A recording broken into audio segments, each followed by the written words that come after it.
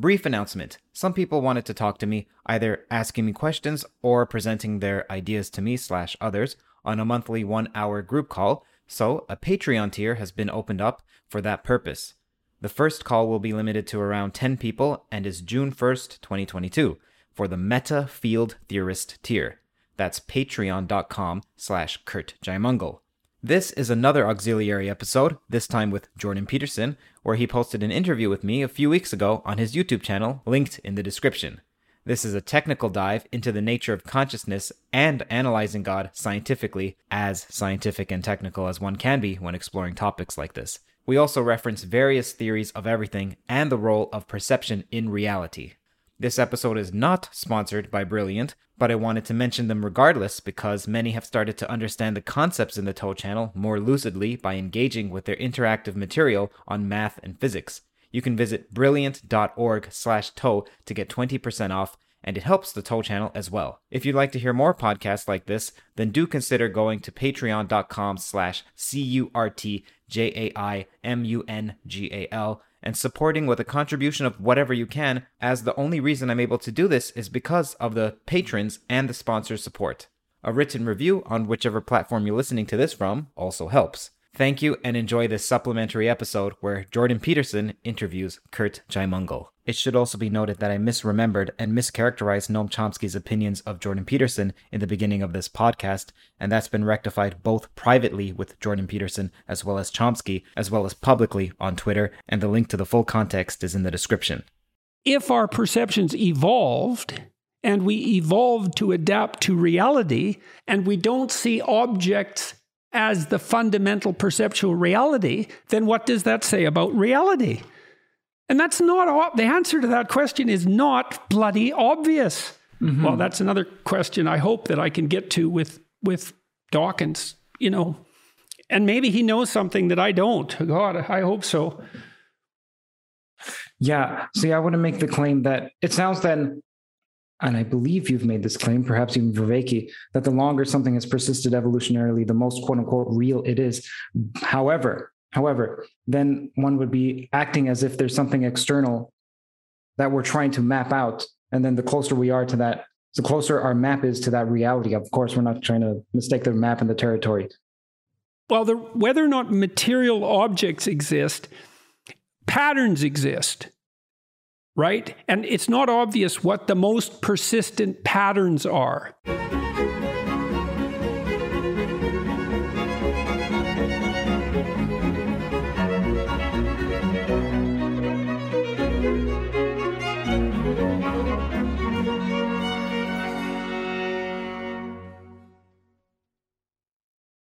Hello, everyone. I'm pleased today to have with me Curt Jaimungal. He's a Toronto-based filmmaker with a background in mathematics and physics, who directed and wrote the film Better Left Unsaid, which was released in April 2021. That film explores the question of, among other things, when does the left go too far? He's also the host of the Theories of Everything podcast and YouTube channel, which explores consciousness, God, free will, theoretical physics, and which just surpassed 100,000 subscribers in about 1 year's time. He's interviewed people including Steven Pinker, Noam Chomsky, and John Vervaeke on the cognitive science side, and Stephen Wolfram, Eric Weinstein, and Sabine Hossenfelder on the physics side. You can find out more by visiting youtube.com/Theories of Everything or searching Theories of Everything on Spotify, iTunes, or virtually any of the other audio platforms. So you've been podcasting and running this YouTube channel for how long? About a year? Yeah, slightly longer than a year. Now, the channel's been up for approximately 3 years in the sense that it was registered 3 years ago, but I've been going at it with force for about 1 year and a bit. So who have you interviewed that's been most popular? Noam Chomsky, and you're one of the reasons why, because I was the first person, if not the only person, to ask him about you directly. Uh-oh. So I don't know about that. So there's something we could talk about right away. So what did he have to say? Well, essentially, you're Hitler, as you know. Oh, yeah. Yeah. And so why do you think he thinks that? I think that people who are on a certain side on the political spectrum believe their side stands for what's good, and the opposite side is what's not good. See, that's so tricky, man. Talking about better left and center, which we'll get to later, is how do you define the left and the right? It's decidedly difficult. Almost everyone has a different definition. Chomsky would say, well, the left is freedom. And so anything that's on the right is anti-freedom. And the right, people who are on the right or identify with being as such, would perhaps categorize it as the opposite. Yeah, well, it's interesting at least that they might circle around claims to some, let's say, virtue that both of them would admire, like freedom. Right? Mm-hmm. So there's some agreement there, despite the difference. Did he point to anything particular about what I hypothetically thought that made me not an acceptable sort of creature? No. It's somewhat hearsay in the sense that he read an article based on you. So he didn't watch you directly. He read Nathan Robinson's critique of you, which I'm sure you've heard. Yeah, well, that'll do it, man. Yeah, old Nathan. Yeah. He's quite the character. Yeah, I see. So, well, that's too bad in many regards. Did you learn anything in particular from talking to Dr. Chomsky? Quite a significant amount. As for what I can point to, let me think. I spoke to him 6 times on the channel. So the first time about you, I found it interesting that he said, I asked each guest that I spoke to at the time, because now I've pivoted away from politics for reasons we can get to later. I asked him and every other guest, when does the left go too far? In some sense, it's a Petersonian question, because you've raised that quite a few times. When does the left go too far? He said, well, it's not a matter of going too far for the left. It's a matter of tactics. As for when does the right go too far? He said, well, the right is suicidal, I think was his words. So that's interesting, because it's really not much of an answer. I mean, I've been always looking for a technical definition of that, right? It's like, well, we know the right can go too far and we know the left can go too far. And how do we point to, and I think this problem has actually become more complicated rather than less, because the more I've been thinking about it, the more I think that the errors on the left are more in the nature of a vast number of small errors, often of omission. So the more reasonable people on the left kowtow too rapidly to the more radical types on the left, especially at the philosophical level. And I think that really happened at the universities. So, well, that's something we can explore. Well, it's actually a question I would have for you. Why do you think that is? I know that this is mainly you interviewing me, but I'm still perplexed when it comes to that. Why is it that the center left doesn't excoriate the extreme left? Is it because they're on the same side, so the enemy of my enemy is my friend? Or are they afraid because, well, you can lose even a tenured position? Well, I think that fear, and it isn't obvious to me that this is merely a problem that affects the left, but I'm most familiar with it in the university circumstance. And so what I saw happening in my 25 years as a faculty member, let's say, I think that's about right. It's more than that, actually. But anyways, quite a long time, 3 decades, let's say, was that whenever the administration pushed on the faculty, so in our faculty meetings, for example, there would be administrative demands, and they were often unreasonable. They would increase the size of our seminars, say, for our 3rd and 4th year students, ask us to do more work with fewer resources. And that was a steady trend. Like if you look at spending, say, on faculty salaries versus spending on administrative salaries across universities in the West, broadly speaking, but certainly in North America, the amount spent on administration just skyrocketed upward, whereas the amount spent on faculty pretty much stayed constant. And so why? Well, it was because the faculty just retreated continually every time they were challenged to say no. And so I objected repeatedly in faculty meetings whenever that happened and said, well, why don't we just say no? They want to increase our seminar size, like double it, let's say, for 3rd years. That's not a seminar anymore once you get to a certain point. We just say, no, we're not doing that. Why don't we just say no? We won't do that. Well, then they won't give us what we want. Well, they don't give you what you want anyways. So Yeah, what's to lose? And but so it was 1,000 tiny retreats. And then what happened after that was that the administration, having grown too top heavy, was taken over by people within the administration, let's say, who had this DEI philosophy, and they couldn't say no to them.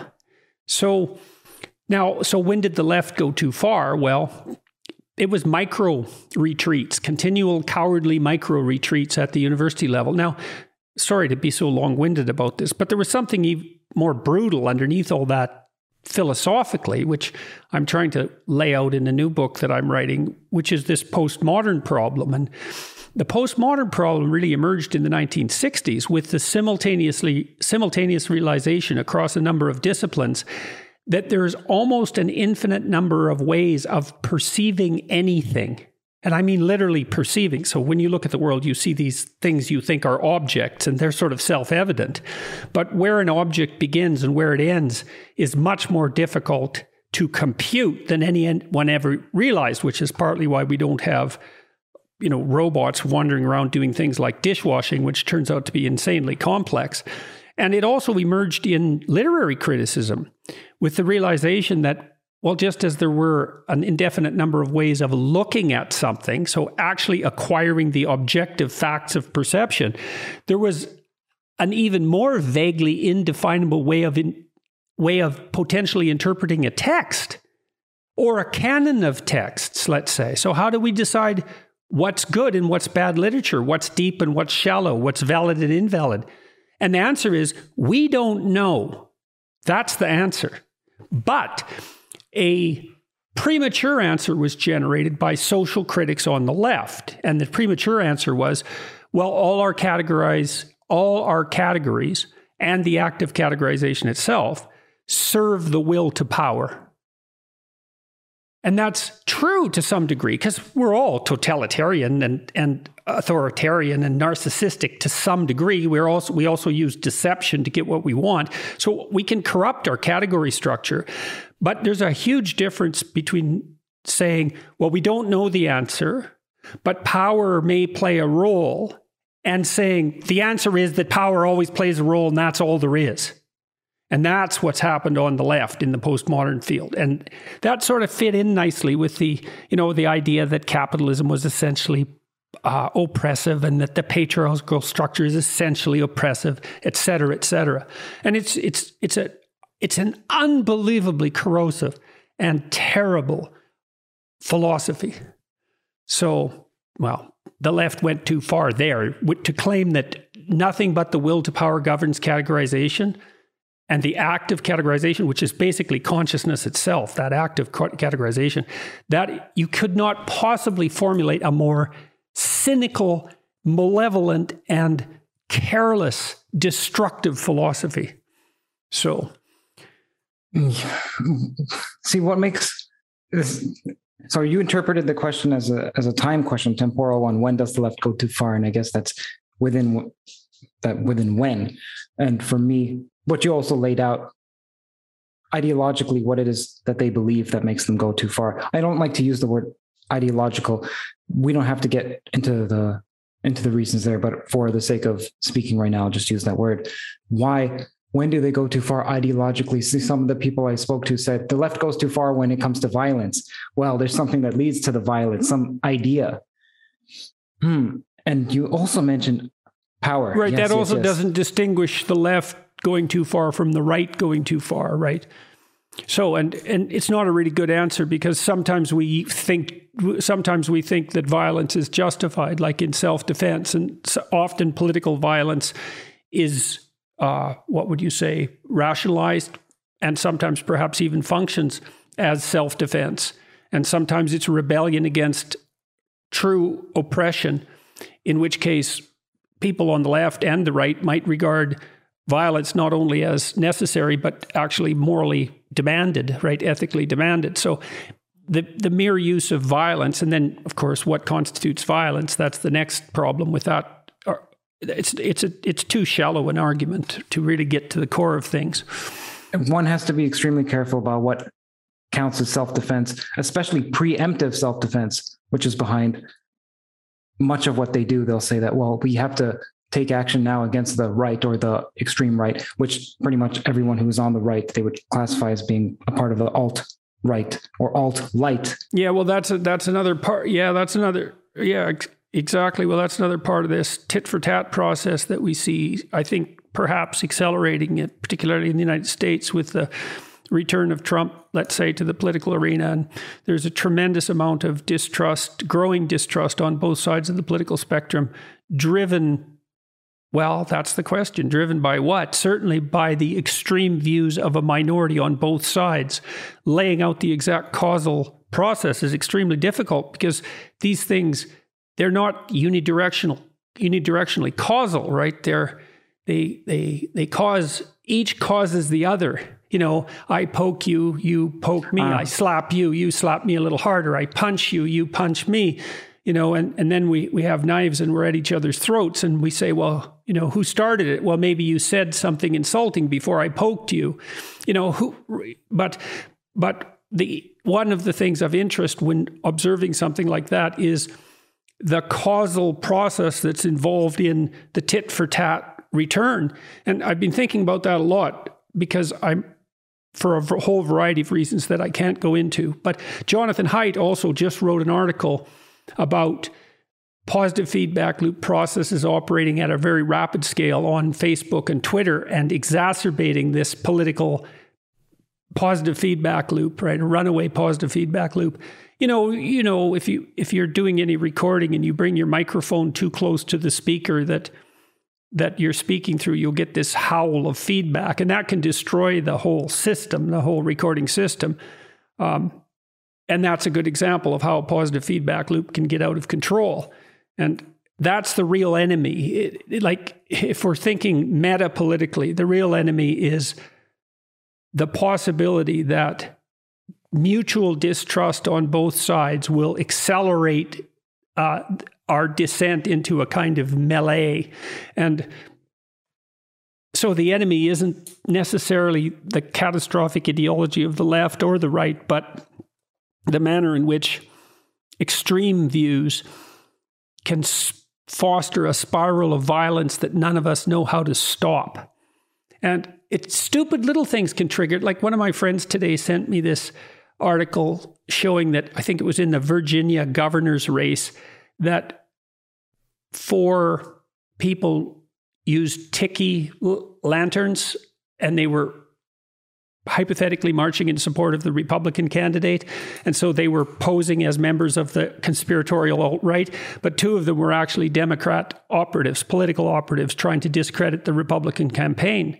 And that's so dangerous because they're basically acting out the proposition that it's Nazis, for all intents and purposes, fascists that are supporting the Republicans. And that's such a terrible lie, right? It's such a terrible lie to act that out, to demonize your fellow citizens that way. It's unbelievably dangerous. And we got to stop doing things like that, and all of us have to stop doing things like that.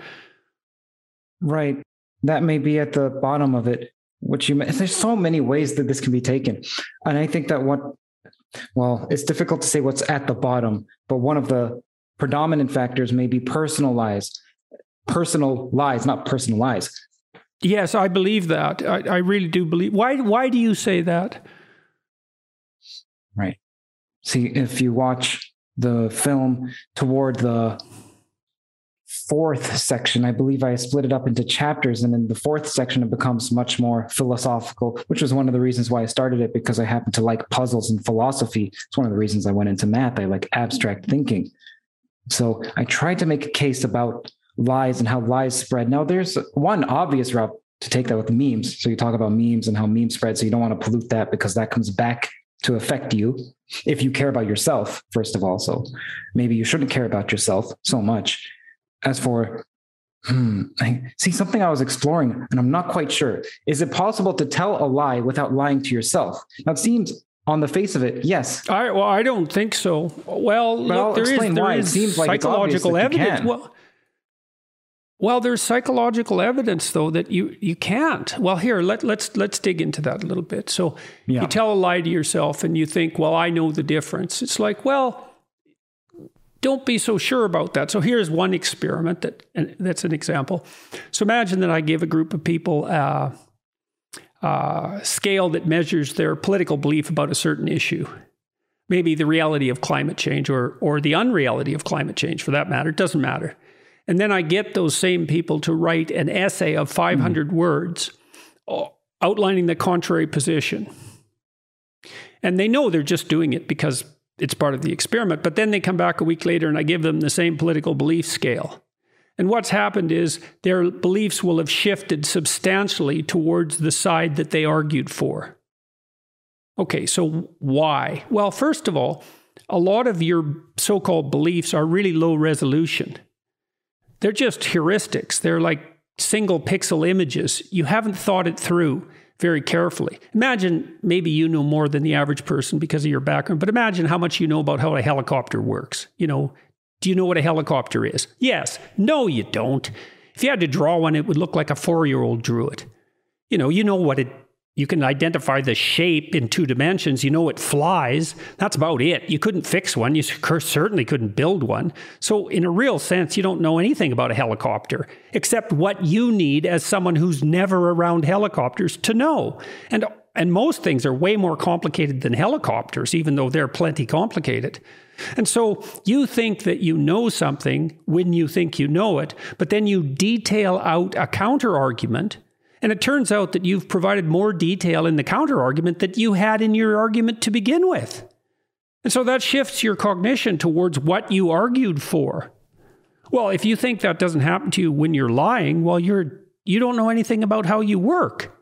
And then the other thing is, well, virtually no one thinks that lying is acceptable morally when it comes right down to it. There might be specific exceptions to that now and then. And so if you lie, you're going to tilt what you believe towards the lie because that will lighten the ethical load that you carry. It'll reduce cognitive dissonance. That's one way of terming it. And then you can't keep track of your lies, and so that's a big problem, and they tangle up your thoughts. And then also, let's say a whole bunch of people really like your lie. Well, then, most of us, all of us, thrive on attention. I mean, children will misbehave to get attention, even if it's negative attention, if they can't get it any other way. And so you lie and you put it out on Twitter and, 10,000 people like it. And then you think, well, wait a sec. Probably I believe that because look at how positively it was received. And some of that's actually socially positive, right? I mean, if you say something and a lot of people respond to it positively, that might be a good reason for you to think that way a bit more, right? Because the fact that you want social approval isn't only an index of your cowardice, it's also an index of your desire to be productive and to fit in and to have people like you and all of that. And so lies, they just warp things to a tremendous degree. And if you think you're smart enough to keep your lies separate from your truth, and then one final issue is, well, let's say you lie 20% of the time. Well, doesn't that mean that you're practicing to become 20% a liar? And don't you think you're getting better at that? You become what you practice. And then don't you think that'll interfere with your ability to distinguish between what you think and what you don't think, first of all, and also your ability to tell the difference between truth and falsehood? And don't you think it'll make you cynical about the nature of humankind to observe yourself lying? You're certainly going to think other people do it at least as much as you. And if they're bad people, they do it way more.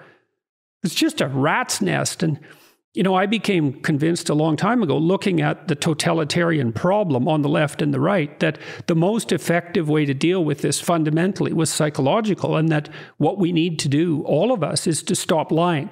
Each of us, in our own lives. That's the solution. We have to stop. And that's because we're so damn powerful now. I mean, how many people have watched your podcasts, do you think? In terms of views now, obviously there are multiple views for one video. Millions, almost 7 or 8 million. Okay, so how powerful might your lies be? Right. Right? And I mean, each of those million people is connected to 1,000 other people. So that's a billion people that you're 2 steps away from, at least. So you said 7 million people. So it's 7 billion people. I mean, obviously those circles are going to overlap, but you get my point. Yeah. What I would object to is that you said most people would agree that telling lies is deleterious in some manner. Now I'd say that they profess it, but they don't truly believe it. And and that may in fact be what unifies the extremes. I'll give you an example.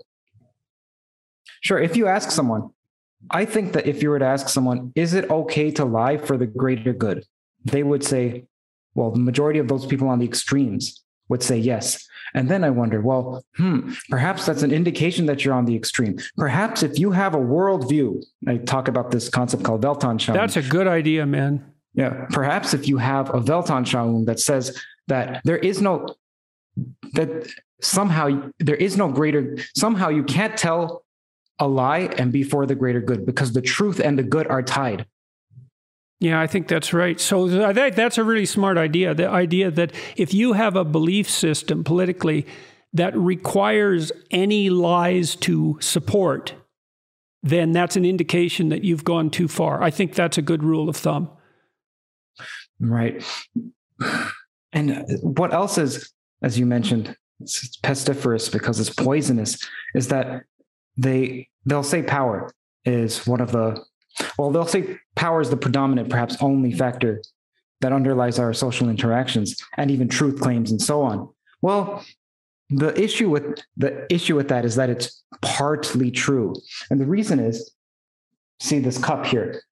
This cup comprises many elements. There's an element of power in this cup. There's an element of art as well, by the way. There's an element of physics. You can look at it mathematically. You can look at it through an engineering lens. You can look at it through an architectural lens. Yeah, well, the power in the cup is, for example, that you own it. It's your cup, right? And so it's embedded within a hierarchy. Now, so your claim is exactly right. But there's a huge difference between claiming that it's useful to investigate the role that arbitrary expression of power plays in conceptual systems, which is a perfectly reasonable thing to say, and the premature answer that the solution to the problem of perception is will to power and nothing else. And so I've been talking to some evolutionary biologists about that. I talked to Robert Trivers this week. He's getting old, and it was interesting to talk to him. But we talked about psychopaths. Okay, so let's wander down that path just for a minute. So imagine that the patriarchal structure is predicated on nothing but power. Okay, and then imagine that psychopaths are particularly cunning users of power. Okay, so then to the degree that the social system is an expression of power, you'd expect psychopaths to be radically successful. But they, in human population, temporarily successful. Yeah. Well, they also never exceed. Their numbers vary between 1% and 5% in the population. Never gets higher than 3 is really the upper limit, but it can get up to 5. So they're not that successful because 97% of people aren't psychopaths. So just that fact alone indicates that there's something wrong with the power claim.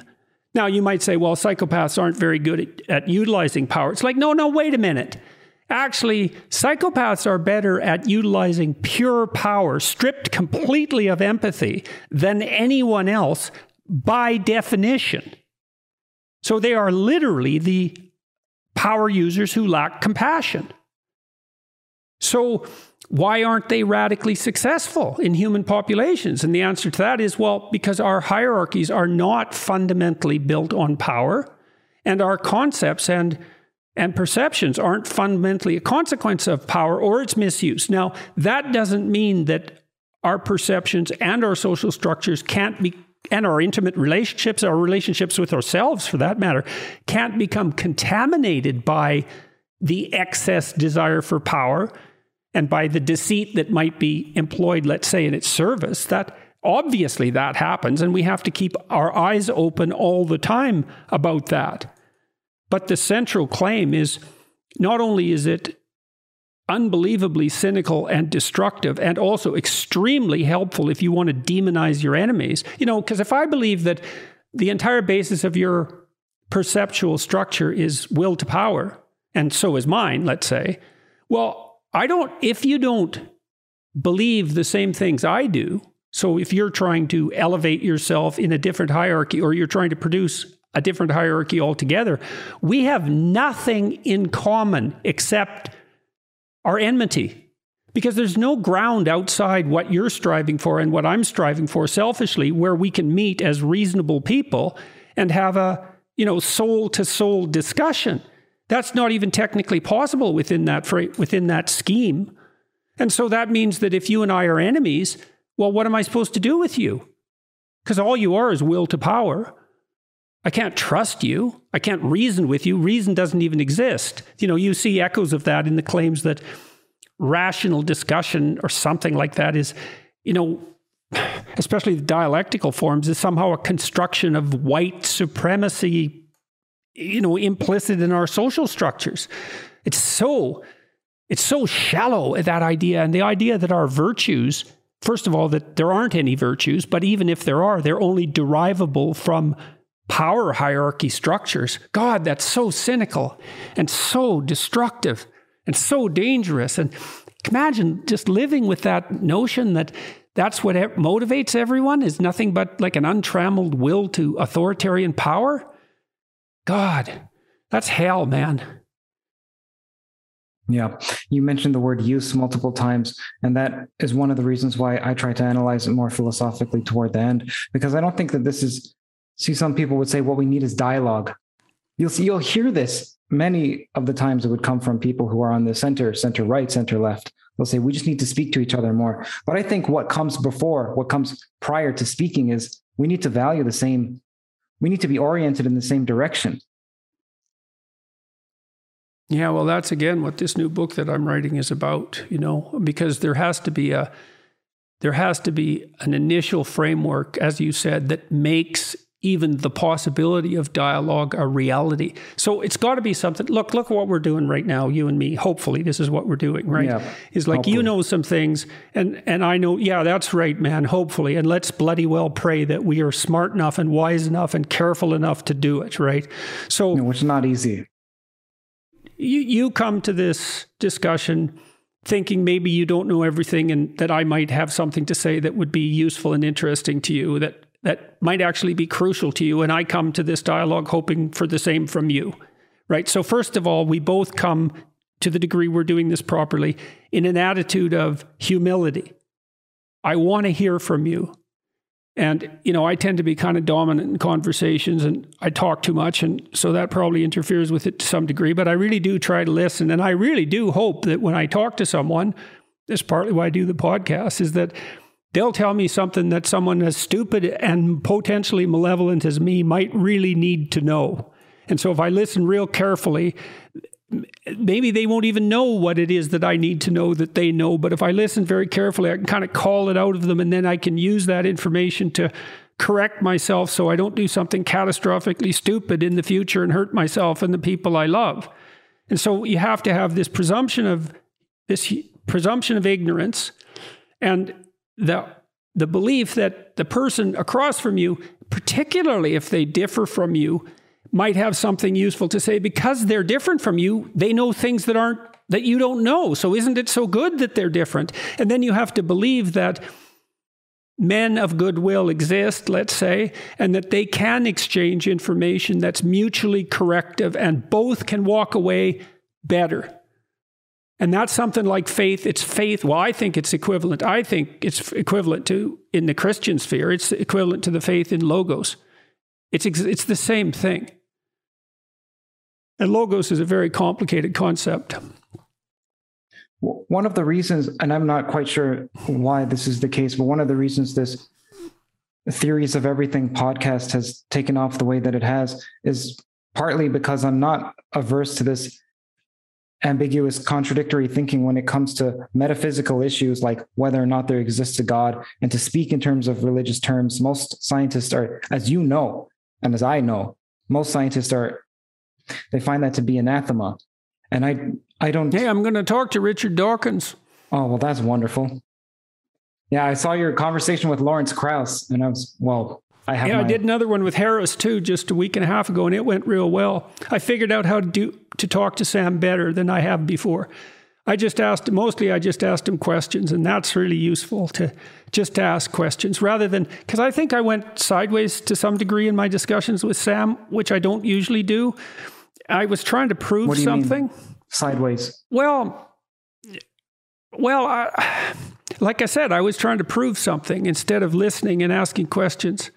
And it would have been better had I not tried to do that and just tried harder and harder to understand what it was that he thought. Because the more we talked, the more we found like real major points of agreement. Like Sam is oriented to a great degree. He's very much concerned about the human tendency for atrocity and malevolence. Mm-hmm. That drives him, that terror of that. And I would say that's my fundamental driver. I hope it is, at least. And so that's something that really unites us. And he's hoping that he can find, a genuine morality. Now, he believes he can find it in scientific inquiry. And I don't think that's true, but whatever, he might be right. And it's not like I don't think science can inform our moral choices, and maybe has to. But when I came out on the public sphere and first talked to Sam, I had this sort of axe to grind in some sense, which was my belief that the fundamental framework from within which we see the world isn't and can't be objective. And I still believe that's true, but I was hammering it home because I wanted to win that argument. And that wasn't the most sophisticated way of going about it. Well, less and less, I think, as we talked. So, and this time I didn't do that at all. I just asked him questions, and we definitely had the best conversation we've ever had. So, and I'm really hoping to do that with Dawkins. It's like, I don't want to win an argument. I don't want to have an argument. I want to ask him questions. I want to find out what he thinks, because Dawkins is no fool. Great. And his atheistic materialism grounded in his evolutionary thinking, like, that's powerful. It's a powerful system of thought, and he's a master of it. And so I want to find out what led him to the conclusions that he came to. And I have questions for him. I want to talk to him, for example, about the instinct to imitate, because you were talking earlier about something that unites us, So imagine this, for example. Know that the same person can be admired by a lot of different people, even people who differ in their political beliefs.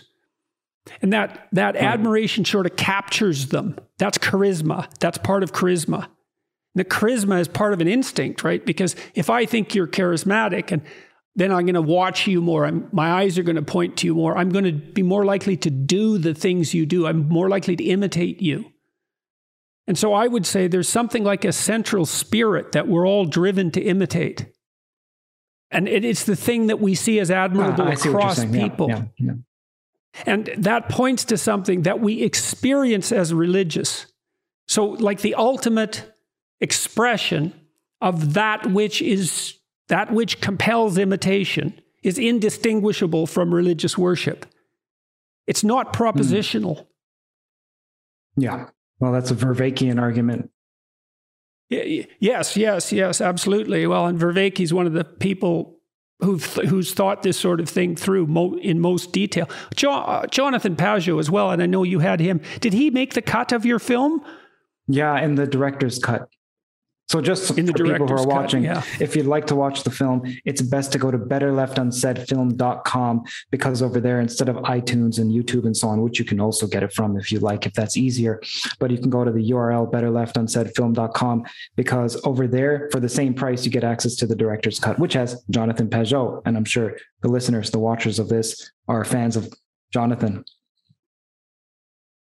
Yeah, well, I think Pajot is super smart, man. He's deep. And same with Vervaeke. Those two, they've taken certain forms of thought farther than anybody I've ever met. Vervaeke is so well read. It's terrifying. And Pajot is this weird character because he really understands postmodern thinking. Yeah. Well, you see, that's part of having an artistic temperament too. People like that who are more open in trait terms, they can see patterns in things. Now, that can lead them astray because you can project patterns into, the void, let's say, that aren't there. That's conspiratorial thinking, for example. But intuitive people who are also capable of critical thinking pick up patterns long before anyone else does. I've had graduate students like that, they would leap to a scientific conclusion that was dead on multiple times. And then when they were writing their papers, they'd have to fill in how they got there. Well, that wasn't how they got there. They leaped from mountaintop to mountaintop using Nietzsche's terminology, and they could see patterns. And then they had to construct a rational story to publish their ideas in scientific journals. It's so funny because it's a form of falsification, right? That isn't how they got there. But that's one of the questions I want to ask Dawkins is like, well, what about this instinct to imitate? Do you think such a thing exists? Because I don't believe he's a blank slate theorist. And we're really good at abstracting out things to imitate. And so I started thinking about this, for example, when I was watching my kids play house. So my son would act out the father, he'd be the father, but he wasn't imitating me exactly. He wasn't mimicking the exact gestures of my body, right? Like I do this, well, I'm imitating you right now. But if I was a comedian and I wanted to parody you, I would imitate your spirit in some sense, right? And then put a twist in it and everyone would laugh. So I can abstract out from you your pattern. Well, then imagine we're way better at it than that. Like if I watched 10 admirable men and was gripped by my admiration for them, let's say I was fortunate enough to have 10 admirable men in my family, I could abstract out the central spirit that makes them all admirable, and I could imitate that.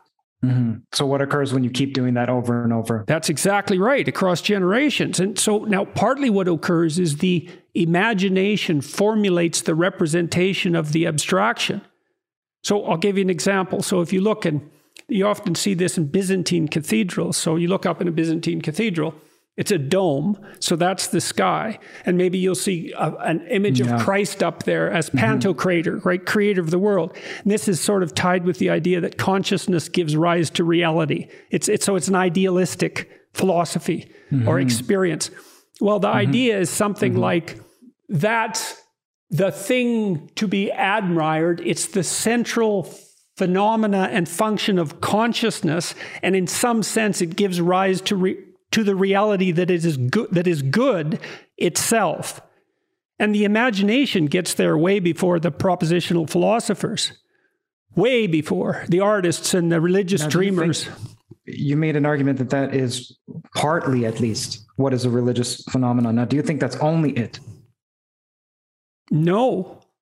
I have another definition that I'm working out. Okay, so these are things I'm going to talk about when I go to Cambridge, because I'm going there to Oxford and Cambridge at the end of November. And in any case, so I'm also really interested in the idea of depth.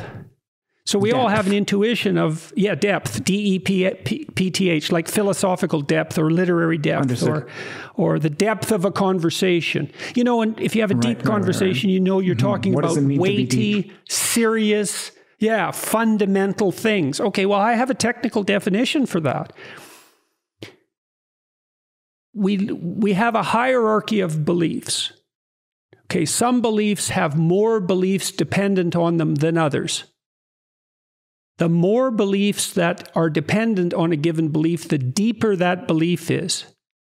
The deepest of those beliefs we hold sacred by definition. By definition.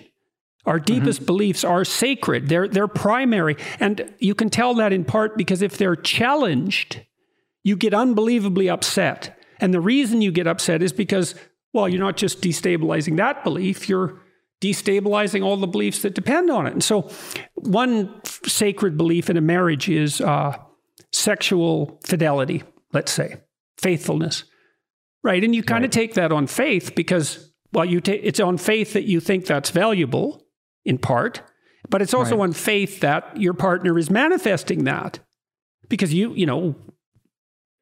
all you have to do is get paranoid and then you can accumulate evidence that your partner isn't trustworthy, and no one's perfectly trustworthy. So you could see how, exactly.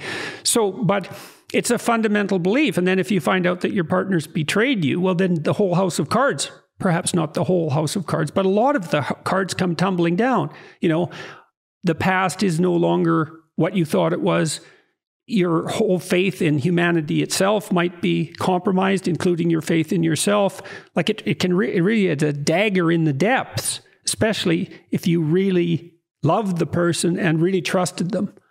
So the more sacred a belief is, the deeper it is embedded in this structure of beliefs. And I don't believe those are objective beliefs. That's another thing I want to talk to Dawkins about. I do not think the scientific evidence suggests that our perceptions, that what we perceive are material objects that are self-evident, that we then derive our conceptual systems from. I don't think there's any evidence for that. I think it's wrong, and it's been proven wrong. So, that's some of the places I want to go. Yeah, tell me what you think of this. Now, I've only thought about this recently.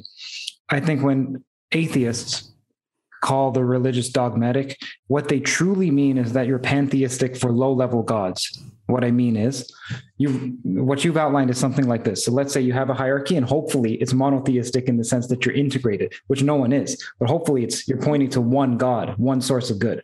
Okay, then you're like, well, what makes me good? And you keep going down and down and down until you get to extremely micro-level actions, such as type this email. I'm typing this email. Why? So that I can get an approval for someone for an interview. Why? So that I can talk, and hopefully so on and so on and so on.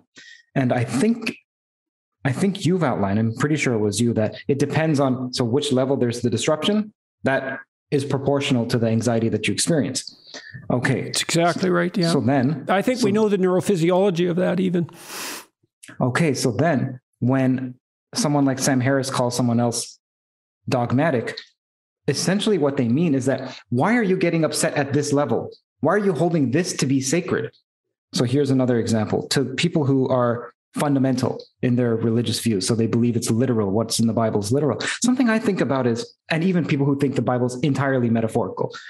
If I say, well, what if, let's imagine I'm speaking to a fundamentalist. If I say, what if this aspect of the Bible is not meant to be literal, it's metaphorical, they get upset. Why do you get upset? Why is your belief in God contingent? Should your belief in God be contingent, or should you have faith no matter what? Okay, so then they would say, well, so why does that undermine your belief? To me, faith should be, it shouldn't be so easily undermined.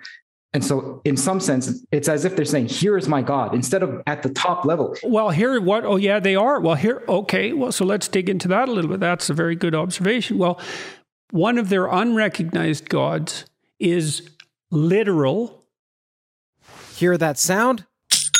That's the sweet sound of success with Shopify. Shopify is the all-encompassing commerce platform that's with you from the first flicker of an idea to the moment you realize you're running a global enterprise. Whether it's handcrafted jewelry or high-tech gadgets, Shopify supports you at every point of sale, both online and in person. They streamline the process with the internet's best converting checkout, making it 36% more effective than other leading platforms. There's also something called Shopify Magic, your AI-powered assistant that's like an all-star team member working tirelessly behind the scenes. What I find fascinating about Shopify is how it scales with your ambition. No matter how big you want to grow, Shopify gives you everything you need to take control and take your business to the next level. Join the ranks of businesses in 175 countries that have made Shopify the backbone of their commerce. Shopify, by the way, powers 10% of all e-commerce in the United States, including huge names like Allbirds, Rothy's, and Brooklinen. If you ever need help, their award-winning support is like having a mentor that's just a click away. Now, are you ready to start your own success story?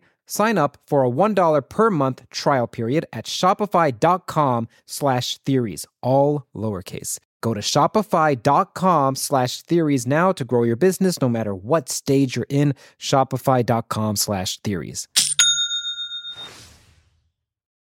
The phrase itself, because literal means real, and it means ultimately real. But literal doesn't mean real or ultimately real necessarily.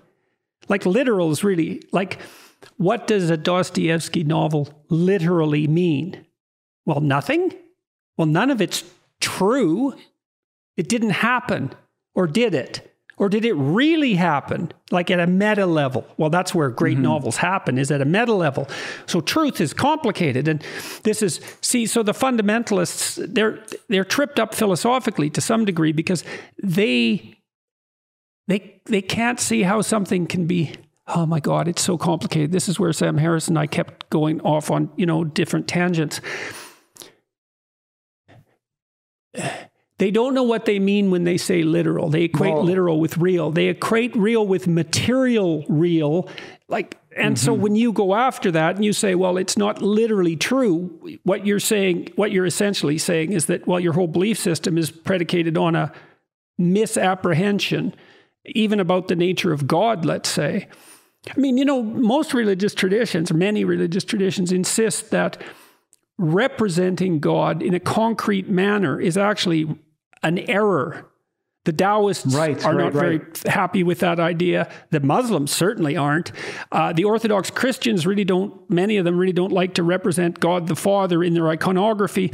And part of the reason for that is that you shouldn't concretize the absolute. It's dangerous. Now, it's a problem because if you don't concretize it, you can't act it out. So there's a tension. But, when people ask me if I believe in God, and I always think, well, there's a whole bunch of assumptions in that question that you want me to swallow so that you can categorize my answer according to your pre-existent schemas. And that isn't an answer they like.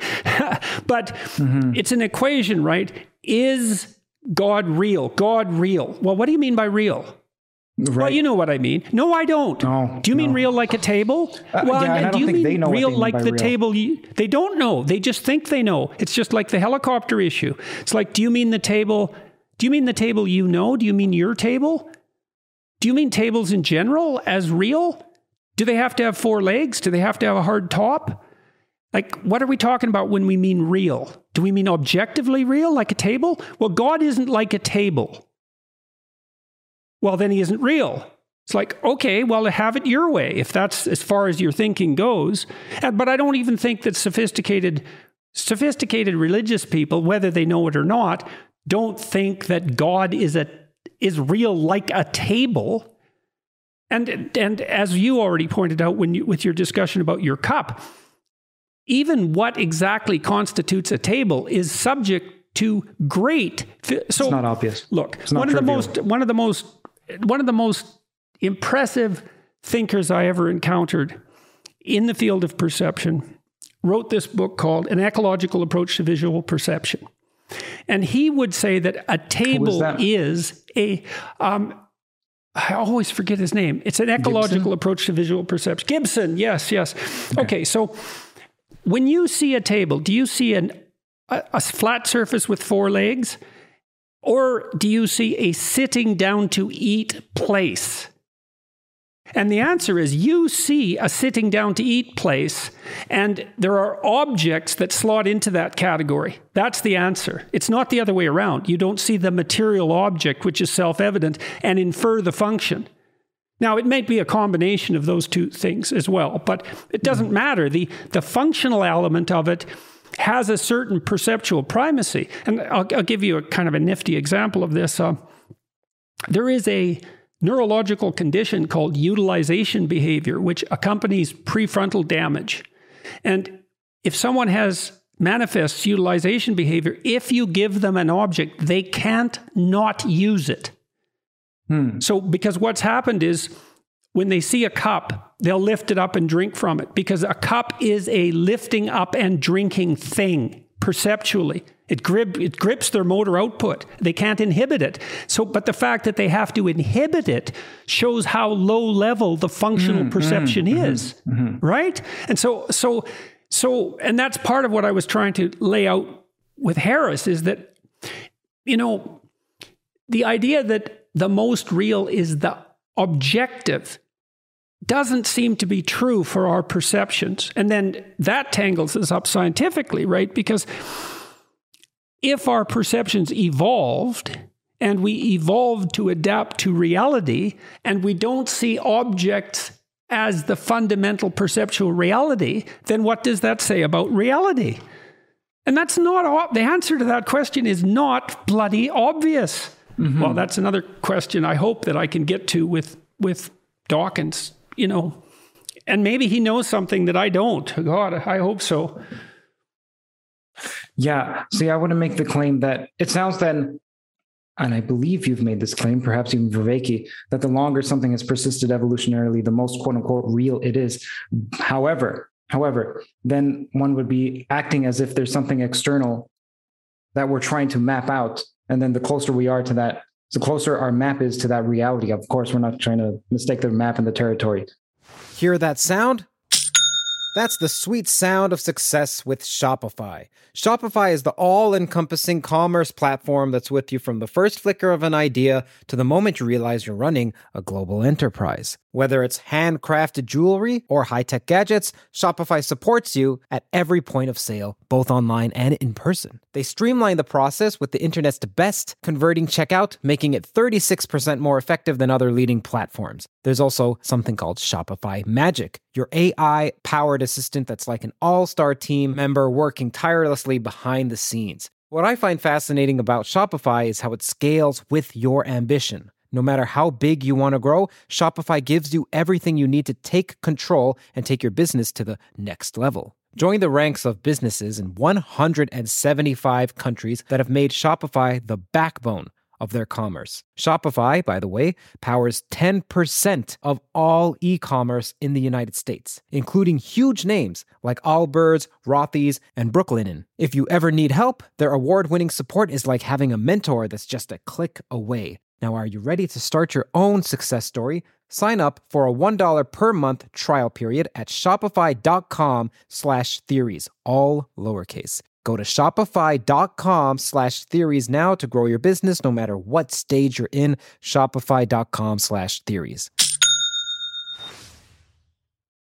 Razor blades are like diving boards. The longer the board, the more the wobble, the more the wobble, the more nicks, cuts, scrapes. A bad shave isn't a blade problem, it's an extension problem. Henson is a family-owned aerospace parts manufacturer that's made parts for the International Space Station and the Mars rover. Now they're bringing that precision engineering to your shaving experience. By using aerospace-grade CNC machines, Henson makes razors that extend less than the thickness of a human hair. The razor also has built-in channels that evacuates hair and cream, which make clogging virtually impossible. Henson Shaving wants to produce the best razors, not the best razor business, so that means no plastics, no subscriptions, no proprietary blades, and no planned obsolescence. It's also extremely affordable. The Henson razor works with the standard dual-edge blades that give you that old-school shave with the benefits of this new-school tech. It's time to say no to subscriptions and yes to a razor that'll last you a lifetime. Visit hensonshaving.com/everything.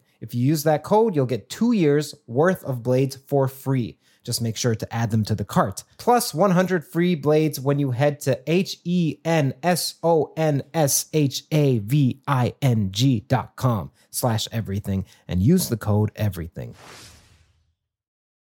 Well, whether or not material objects exist, patterns exist, right? And it's not obvious what the most persistent patterns are. Like it looks to me, and you can talk about archetypes in this wise, I would say to some degree, trees have been around a long time, and the tree structure is pretty embedded in our perceptual systems. And so there is a relationship between how long something has been around in our environment and how deep that is within our perceptual structures. You know, like we assume a difference between up and down.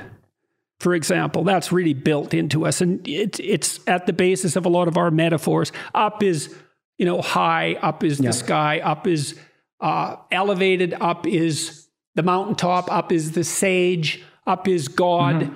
Well, that's partly because we're up and down creatures, because there's gravity and there's the ground, and we're stuck to the ground, and the ground is base and it's material and it's dirty and the sky is pure, and et cetera, et cetera. A lot of our metaphorical architecture is predicated on these underlying presumptions, and they do have a depth. And that's also partly why the biological question in relationship to ethics becomes complex too, because some of these adaptations to permanent patterns are biological fundamentals, right? And so, and if utilization is part of that, then evolution, what do you say? Persistent patterns that we've encountered over our evolutionary history have shaped the axioms of our ethics. It's complicated, man, like all this stuff is. But okay, so where I was going, well, you said quite a significant amount. Let me see.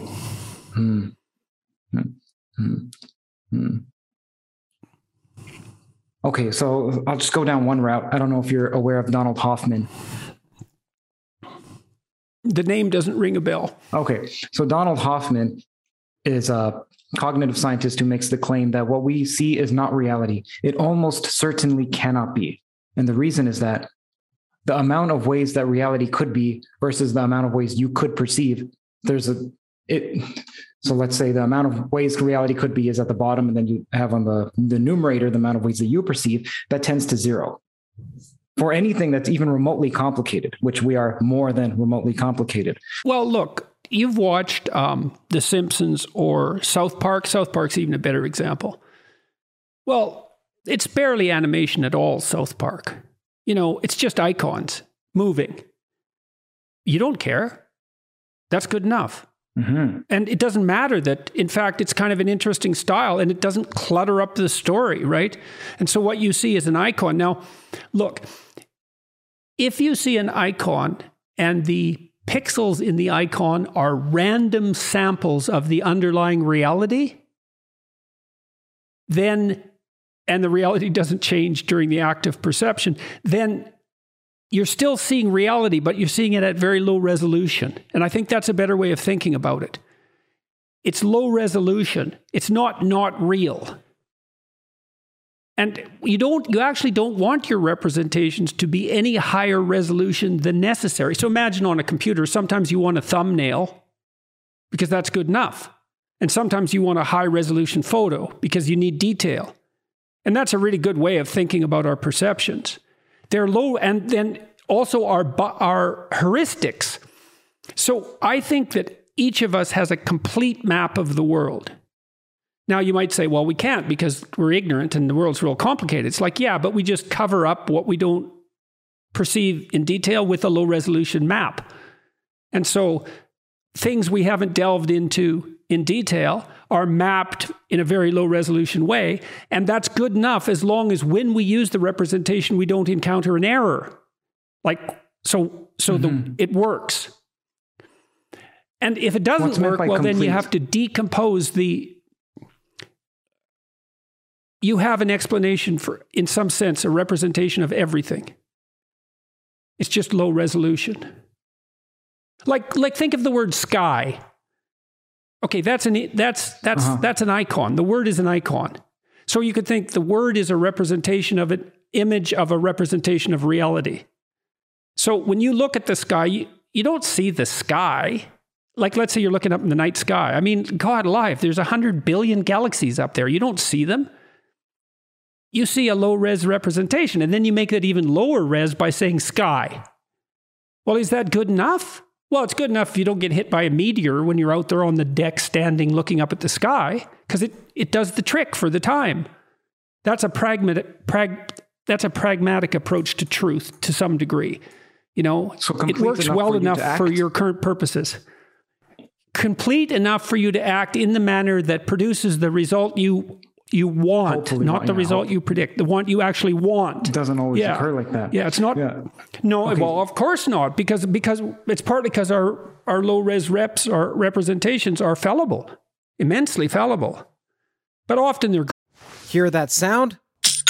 That's the sweet sound of success with Shopify. Shopify is the all-encompassing commerce platform that's with you from the first flicker of an idea to the moment you realize you're running a global enterprise. Whether it's handcrafted jewelry or high-tech gadgets, Shopify supports you at every point of sale, both online and in person. They streamline the process with the internet's best converting checkout, making it 36% more effective than other leading platforms. There's also something called Shopify Magic, your AI-powered assistant that's like an all-star team member working tirelessly behind the scenes. What I find fascinating about Shopify is how it scales with your ambition. No matter how big you want to grow, Shopify gives you everything you need to take control and take your business to the next level. Join the ranks of businesses in 175 countries that have made Shopify the backbone of their commerce. Shopify, by the way, powers 10% of all e-commerce in the United States, including huge names like Allbirds, Rothy's, and Brooklinen. If you ever need help, their award-winning support is like having a mentor that's just a click away. Now, are you ready to start your own success story? Sign up for a $1 per month trial period at shopify.com/theories, all lowercase. Go to shopify.com/theories now to grow your business no matter what stage you're in. Shopify.com/theories. Good enough. You know, when you were speaking to Harris, what I thought was underlying the disagreement between you two, and even with you and Brett Weinstein about truth, is that there's the implicit assumption that one should pursue truth. So I don't know if that's the case, but when you're referring to truth and you're saying, well, here's the definition of truth, and if we were to just follow blindly scientific truth, we would build atom bombs, which we have. We could destroy us. There are many paths that can go that aren't salutary, so we should pick. And Brett was saying, well, one is explanatory. Well, who cares about explanatory? We care about our life. To me, what was what was underneath it was that we should pursue truth. Am I correct in my assessment, or was there something else? So what if one made the claim that we don't always have to pursue truth? Well, we can't pursue it everywhere, right? There has to be a spirit that animates the pursuit of truth to give it some direction. Well, look, here's an example. I think I probably used this in my discussions with Harris. I read this book once about biological warfare research in the Soviet Union. And it's pretty damn relevant in the case of Wuhan, let's say, and God only knows what happened there. But in any case. Demonetized right now. There were Soviet scientists working on trying to make a hybrid between smallpox and Ebola. What's that? The disease? Ebola. Right. And then to make it deliverable in aerosols. Well, how about maybe not? How about maybe we don't go there? And scientists are making decisions like that all the time because there's an infinite number of facts to study. See, this is the problem with the pure science argument, follow the science. It's like, well, there's an infinite number of facts. This is a problem. So science is all about the facts. Yeah? Which facts? And then that gets us into the postmodernist dilemma, because the postmodernists say only those facts that serve the will to power and your particular will to power. That's just a very cynical way of looking at science. So, but there's still the question there, right? Something is directing this. Something needs to be directing this. And I would think Harris and Weinstein and myself would all agree that the pursuit of truth is of exceptional importance. And also that there are methods for distinguishing, let's say, material facts, scientific facts from ethical facts. Now that's where it gets trickier, and the relationship between those two. I don't think you can look at the facts except through an ethical framework. I don't think it's possible. The ethical framework is built into your perception. I see. You can't help it. And the reason for that, it's technically quite straightforward, I believe, is that we are fundamentally ambulatory and goal-directed creatures. We walk, we move. We're always moving from point A to point B, always, no matter what. Even when we're looking at something, it's in preparation for a movement to somewhere better. Unless we're trying actively to make things worse, but that's an exceptional case. We can't help but look at the world. What we see is a map. That's a good way of thinking about it. We don't see the world. We see our map of the world. And we need a map because we have to walk through the world. And we don't want to have things fall on us, etc. We don't want to get lost. And then we might infer objects from the contents of our maps. And we might even say those objects are fundamentally real. But then, that's a problem, because the question then arises, well, what do you mean by real exactly? And exactly why? And, then Sam would say, well, you can derive what's real from science. And I would say, well, there's an infinite number of facts, Sam. How the hell do we decide which facts to pursue and which not to pursue and which we shouldn't pursue? And you think, here's something interesting about the scientific literature. You write a research report about your experiment. You almost never tell the truth about why you got interested in that. What you do is you lay out this rational argument that led to your hypothesis, which isn't what led to your hypothesis at all, by the way. It's just a summary statement that other people could follow. It's not an actual description of what happened. You're interested in something for some reason, and that shapes your hypothesis and the direction of your research, and that's tied in with your own personal narrative. So it bedevils the scientific enterprise, and it can be a real problem because your own narrative can, cloud your judgment of the, let's say, the relevant facts. So the epitome of that is this mathematician named Ramanujan. Have you heard of Ramanujan? Yes. Okay, for those who haven't heard of him, he would come up through intuition or through what he would say would be dream encounters with gods or goddesses. He would come up with what are astounding formulas that I remember, I think it was Hardy, who was the supervisor, said, you can't simply make these up. They're too Baroque for you to make them up. And they turned out to be correct. And what you're saying is, well, okay, how do you justify that? Well, that was one of the problems with him. What he would spit out these formulas, which in the end, most of the time turned out to be true, slight modifications of what's true. And I'll give an example if someone can keep this in their head. Okay, so how many ways can you partition a certain number? So let's say 26 can be written as 1 plus 1 plus 26 times, or it can be written as 1 plus 2 and then plus 1 with 1. So there are many different partitions of a natural number. And he came up with this formula that the partitions of any number is something like 1 over 2 pi square root 6. Then you take the derivative of what's happening here, which is exponential 1 over 2 pi over a square root of 6, square root of n minus 1 over 24, all over square root of n minus 1 over 24. And he couldn't now, I'm not sure about that particular one. Doesn't matter. This is an example. He couldn't prove them. And he would say that they just occurred to him.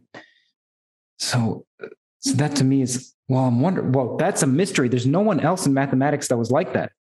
And I'm not sure if that's because he was terribly open. Like you mentioned, openness is a trait that allows you to have these large leaps of insight. I'm not sure if that's exactly why. It could be, but that's an example. Yeah, well, the depths of what inspires us that's a great mystery, right? I mean, one of the mysteries of the scientific enterprise, for example, is hypothesis generation.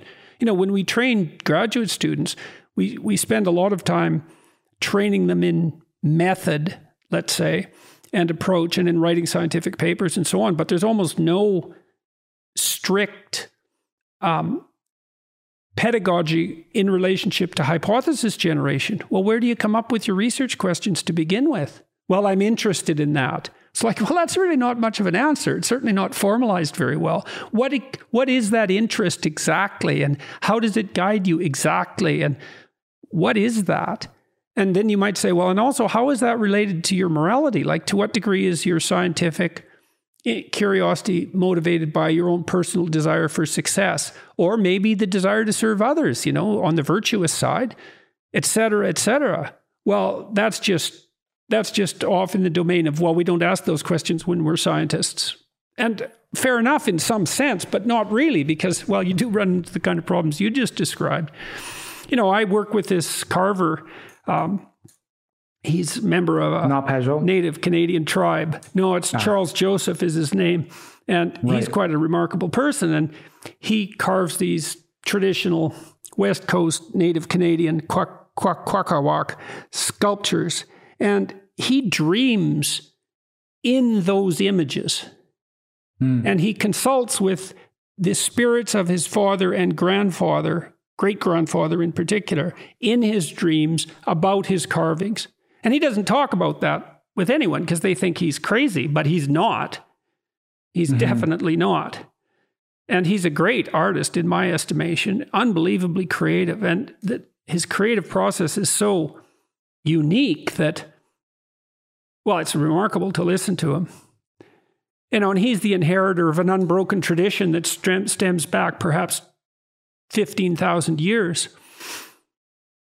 Yeah, you brought that up to Krauss, that you said science is nested within what you would consider to be the religious domain. And you could give an example by motivation. What motivates you to pursue a certain direction. So sure, once you've gotten to that direction, it's then a scientific. And then he said, well, look, can you point to me any fact, let's say, that the religious has come up with? Something like that, he said, or knowledge. And then the question was, well, what does one mean by knowledge? And to me, it's a soulless way of looking at the world. They devoided the world of soul to begin with, and then wonder, where's the soul? So it's like you've watched someone, you take right now, if I go there and I open up the fridge and I say to you, or you say, hey, Curt had some soul that made him get up and go to the fridge. And then they say, well, what pixel, where was that soul? At what point when his fingers touched the fridge, did the soul come in? Well, the soul was behind that. Sure, at the lowest level, it wasn't, but the soul is somewhere at the top. Well, what is the soul? Yeah, well, look, I mean, I think it's perfectly reasonable to point out that there's no spirit in science in some sense, because we chased it out when we developed the scientific methodology, right? And there may be an equivalence. It is a related problem. I'm going to talk to Penrose, by the way, also when I go to Oxford, wonderful, and about that, because Penrose thinks that consciousness is not computational, and I don't understand why he thinks that. I mean, I'm talking to computer engineers who are building AI brains fundamentally, and they're quite convinced that if you like. Hey, go right ahead. Sure. So I've studied Penrose and spoken to his partner, Stuart Hameroff, on the podcast. So, Yeah. So the reason Penrose fundamentally thinks that it's not computational is because of Gödel's incompleteness theorem. The fact that, so if it's computational in some sense, that means it's a first order language. Now, because of Gödel's incompleteness theorem, we can generate a proposition that we see as true, but the first order language cannot see that it's true. And this can happen over and over. So you say, so they actually accept that interpretation of Gödel's incompleteness theorem? Because I proposed that in my book, Maps of Meaning, and a number of philosophical critics have said that I misunderstood that incompleteness theorem and that it didn't have any application in the domain of philosophical inquiry. But I thought it was also an argument about first principles, that any internally coherent system had to be predicated on axioms that weren't provable from within the confines of the system. And so that's part of Penrose's issue here, is it? It's the first principle issue. Yeah. Now, I'm unsure exactly what you said in Maps of Meaning that would make a philosopher raise alarm. Well, they just said it was inappropriate of me to first of all, that I misunderstood Gödel's incompleteness theorem, which I might have because I'm not a mathematician, but that even if I did understand it, it wasn't appropriate to apply it to like systems of philosophical inquiry outside the strict domain of mathematics. And that was their criticism. And I've always been sort of leery about that because I was kind of outside my domain of expertise when I incorporated that argument. But it did look to me like it was a statement. I think what Gödel meant was that you can't have a system of usable thought in some sense that isn't predicated on axioms that stand outside the system. See, I recall reading an article of yours about a year or 2 years, maybe even 3 years ago, about Gödel's incompleteness theorem and God, how Gödel's incompleteness theorem in some sense proves God. And then when I was searching for it again, I couldn't find it. Do you recall writing an article about that? I don't think, I don't think I made that. No, I don't think I made that argument.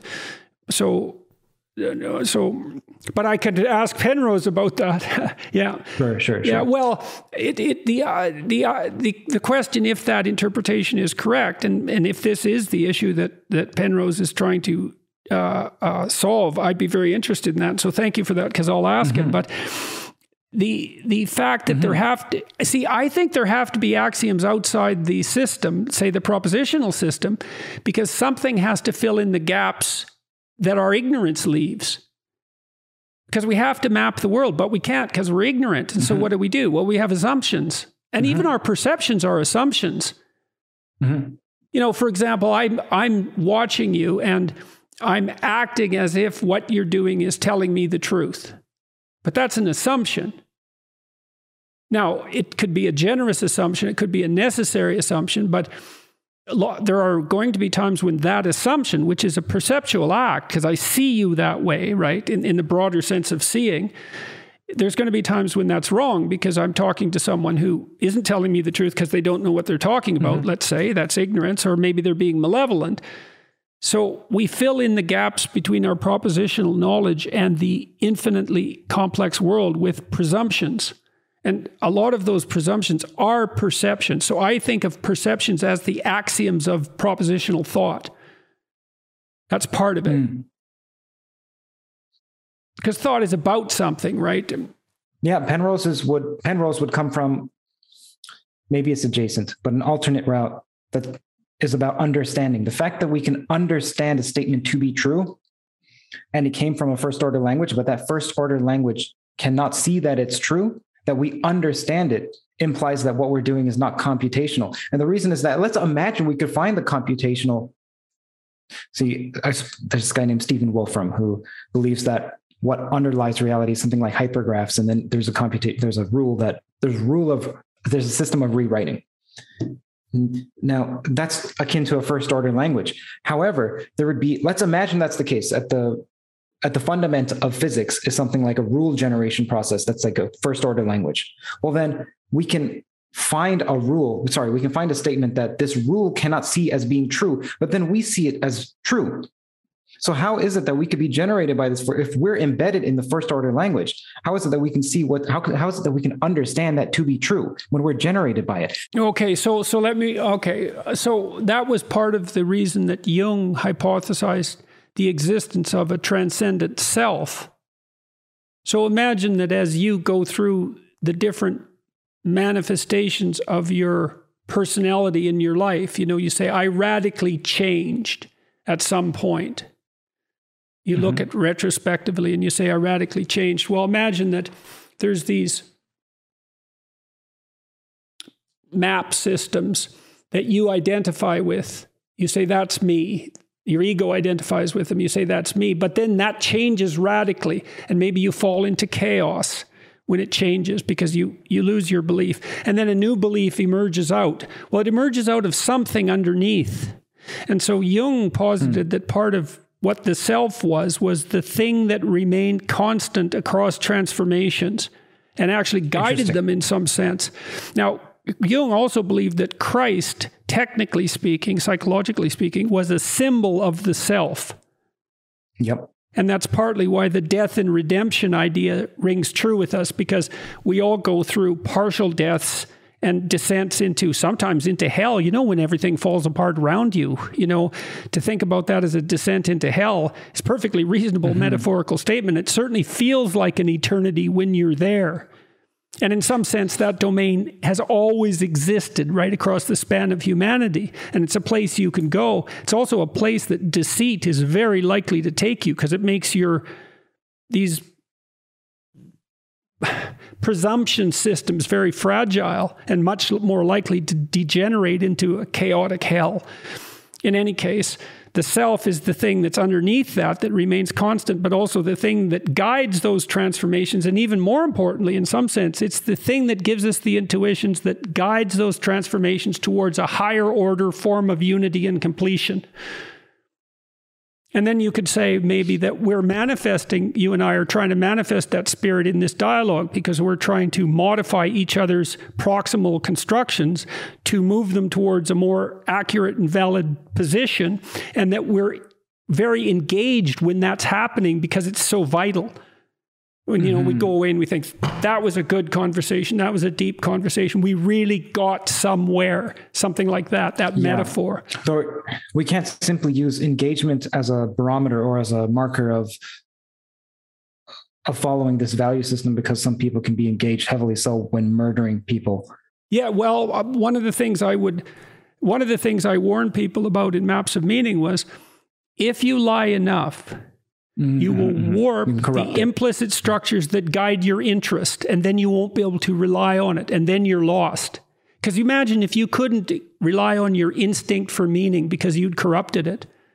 What are you going to do? I think that's the sin against the Holy Ghost, fundamentally. You can't recover from that.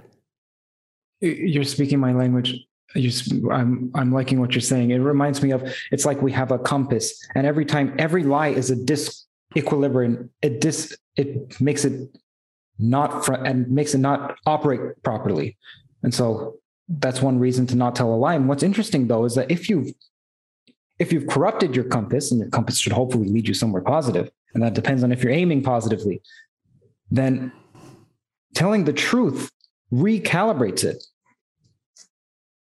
Yes. Look, psychotherapy, I kind of developed this idea when I went down. I did my first public talk at Bucknell University about a month ago. And one of the things that I've been writing about is that the psychotherapeutic presumption.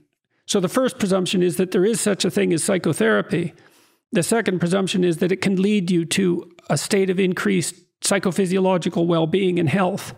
So wait, why is that first assumption necessary? What do you mean that there is such a thing as psychotherapy? Well, you could just say that it's just rubbish, right? When Freud first came out and said, well, talking can cure people, that was a pretty preposterous claim. No one believed it. How can just talking, heal? It's like, well, talking is thinking. Mm-hmm. You don't think thinking has anything to do with your psychophysiology? And what Freud did was have people just talk. They could say anything. He didn't even, that's why they laid on the couch and didn't see him. It was like, say anything that comes into your mind. Okay, so, essentially what you're doing is telling the truth to yourself in an untrammeled manner. Now people think by talking. Most people think by talking. You have to be a pretty good thinker before you can think without having to talk. And really what you have to do is talk to yourself in your head. You have the revelatory part of thought, which is your ideas, and then you engage in dialectical criticism internally. It's an internalized conversation. And you have to be pretty sophisticated to be really good at that. You have to be willing to divide yourself into at least two parts, and you have to be able to do that. Most people do that by talking. So they reveal what they think to themselves by talking. And then having said what they say, they can, take it or leave it. And then they start to distinguish between the wheat and the chaff. And that is psychotherapeutically curative. And certainly people like Carl Rogers placed a tremendous emphasis on both truth as the curative process in psychotherapy, but also the necessity for the psychotherapist, him or herself, to essentially act out something like the role of Christ. Rogers was extremely influenced by Protestant thinking. He was going to evangelize the world when he was a kid, but he became agnostic or atheistic, but it all stuck.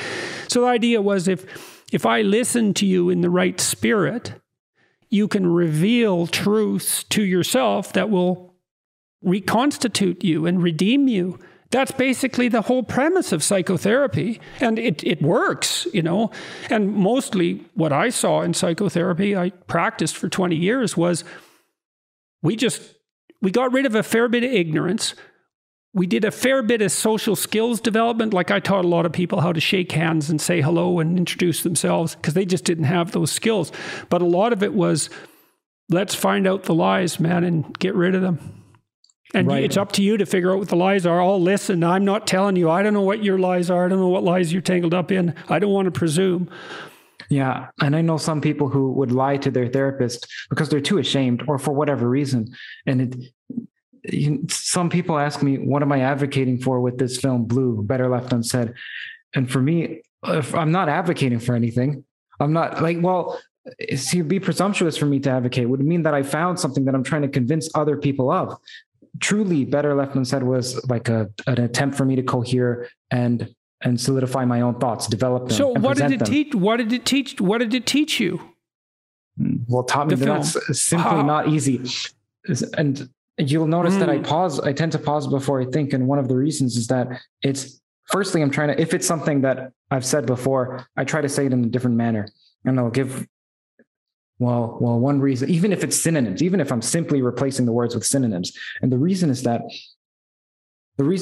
first, it's great for cognitive flexibility. I think words are like batons. They allow you to reach farther places, like when you're rock climbing, they're like batons.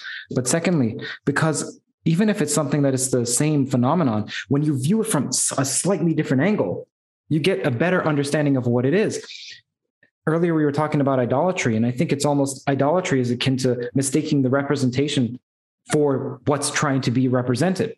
So imagine that you have a cone. And then insisting that representation is in fact the totality. Yeah. Which means insisting that your interpretation is the totality, right? The satanic error. My interpretation is the totality. It's like, oh, really? Is it? Good luck with that. I'm super excited to talk to you about the definitions of God, and we'll get to that at some point. So it would be like, imagine if you have an upside down ice cream cone. So it looks like this. I did not expect you to say that. Yeah, right. If you look at it from the bottom, it's a circle. If you look at it from the top, it's also a circle. If you look at it from the side, it's a triangle. If you look at it from, let's say, over here or over here, it looks like a teardrop. And so people, when they're describing God, what I think they're trying to do is it's an extremely, it may be the most complicated, people say the brain is the most complicated. Perhaps God is. Perhaps that's one of the definitions of God, but maybe it's not that. Either way, God is complicated. And so to say that, well, if you look across religions, it's contradictory. Therefore, what's being described can't exist, or only one of them can be correct. Perhaps, now I'm not ecumenical enough to say they're all correct in their own manner. I'm not under a tree meditating with flowers saying that everyone's correct, though that may actually be the case. I'm saying that just because something is contradictory doesn't mean that we shouldn't explore it. It may be akin to different perspectives on the same object. I don't know if you've heard of M theory. It's a form of string theory. String theory says this because there are 5 different flavors. There's type 2A, 2B, and so on. And it's actually posited that they're all not adumbrations of the same phenomenon, but actually different perspectives of the same phenomenon. Like you touch this is obvious for people to understand, where the old refrain of you touch an elephant's ear, touch an elephant's tail, touch an elephant, and they're all described. Okay, so this is obvious to some people. I'm wondering I'm not wondering. I have a distinct feeling the different descriptions of God, even there's so many contradictory statements between the East and the West about God. The East, look, there's suffering in life. There's also extreme grace and love in life too. But one of the solutions is act right. So don't lie. And then let's say that's the West's answer. Then the other answer is to realize that the suffering is illusory. So to do away with the coin. So one is that the coin, look, there's a good side and a bad side. So choose the good. That's the West. And the East would say, well, realize that there is no coin. And that's another solution. And perhaps somehow they're the same solution. I've heard you talk about stumbling uphill, and what lies at the top of the hill is maximal responsibility. Is that all that lies at the top of the hill? Or is it also warmth and forgiveness and grace? And are those the same? Okay, how are those the same? Okay, let's think about this. Yeah, I think, the responsibility in some sense is to lift that load up the hill. That doesn't mean that it's responsibility that's at the top of the hill. Okay. In the West, I mean, in some ways, Christ is represented as taking the responsibility for all the sins of mankind unto himself, right? Well, that's responsibility. And look, to the degree that each of us are trying to sort out in our own souls complex problems that bedevil other people, we're doing that in a low resolution form, right? We're taking the fragility and errors and malevolence of mankind onto ourselves and trying to sort that out. And that's meaningful, although it's also extremely burdensome. And, it can kill you, it can crush you. And so the responsibility has to be tempered in a variety of ways to make it even bearable. One of the things that's so interesting about the Christian story, in my estimation, is that responsibility is so overwhelming that, it was even daunting for God himself. So that's built into the story, and that's certainly worth thinking about. What's at the top? Well, we can hit at it. Jung talked about that process that you described of viewing something from multiple different perspectives. He technically called that circumambulation. And it was the attempt to view something very complicated, like take snapshots of it from a whole bunch of different perspectives. And this is partly why very rationally minded people who like to walk through something logically find Jung hard to tolerate even, because that isn't how he thinks. He thinks in this circumambulatory manner. Well, think of it this way, and think of it this way, and here is another viewpoint, and this, and so forth. And then you read that, it's like having an impressionist painting cohere in your mind into a whole. It's like all of a sudden you go, whap, oh, I see what he's talking about. And that's an overwhelming experience. I mean, I really experienced that reading Ion, which is an unbelievably terrifying book, and it's so brilliant. It hasn't been unpacked at all into our culture. It's terrifying because Well, Jung is the only thinker I've ever seen who, we hypothesized earlier in some sense that artistic intuition lays out the map for the development of propositional thinking. Well, Jung traced the development of that intuitive pattern-seeking imagination back like 3,000 years. That's partly why he talks about astrology. So when we looked up in the night sky, let's see, prior to the development of astronomy, what we saw, we didn't know what we were looking at, right? It filled us with awe, but we didn't know what we were looking at. So we populated the sky with figures of our imagination. That's the constellations, and it was a way of orienting ourselves. So if you look at astrology, psychologically, what you have is a vast storehouse of the contents of the human imagination. Now, in astrology, there was the idea of a certain kind of progression through the eons.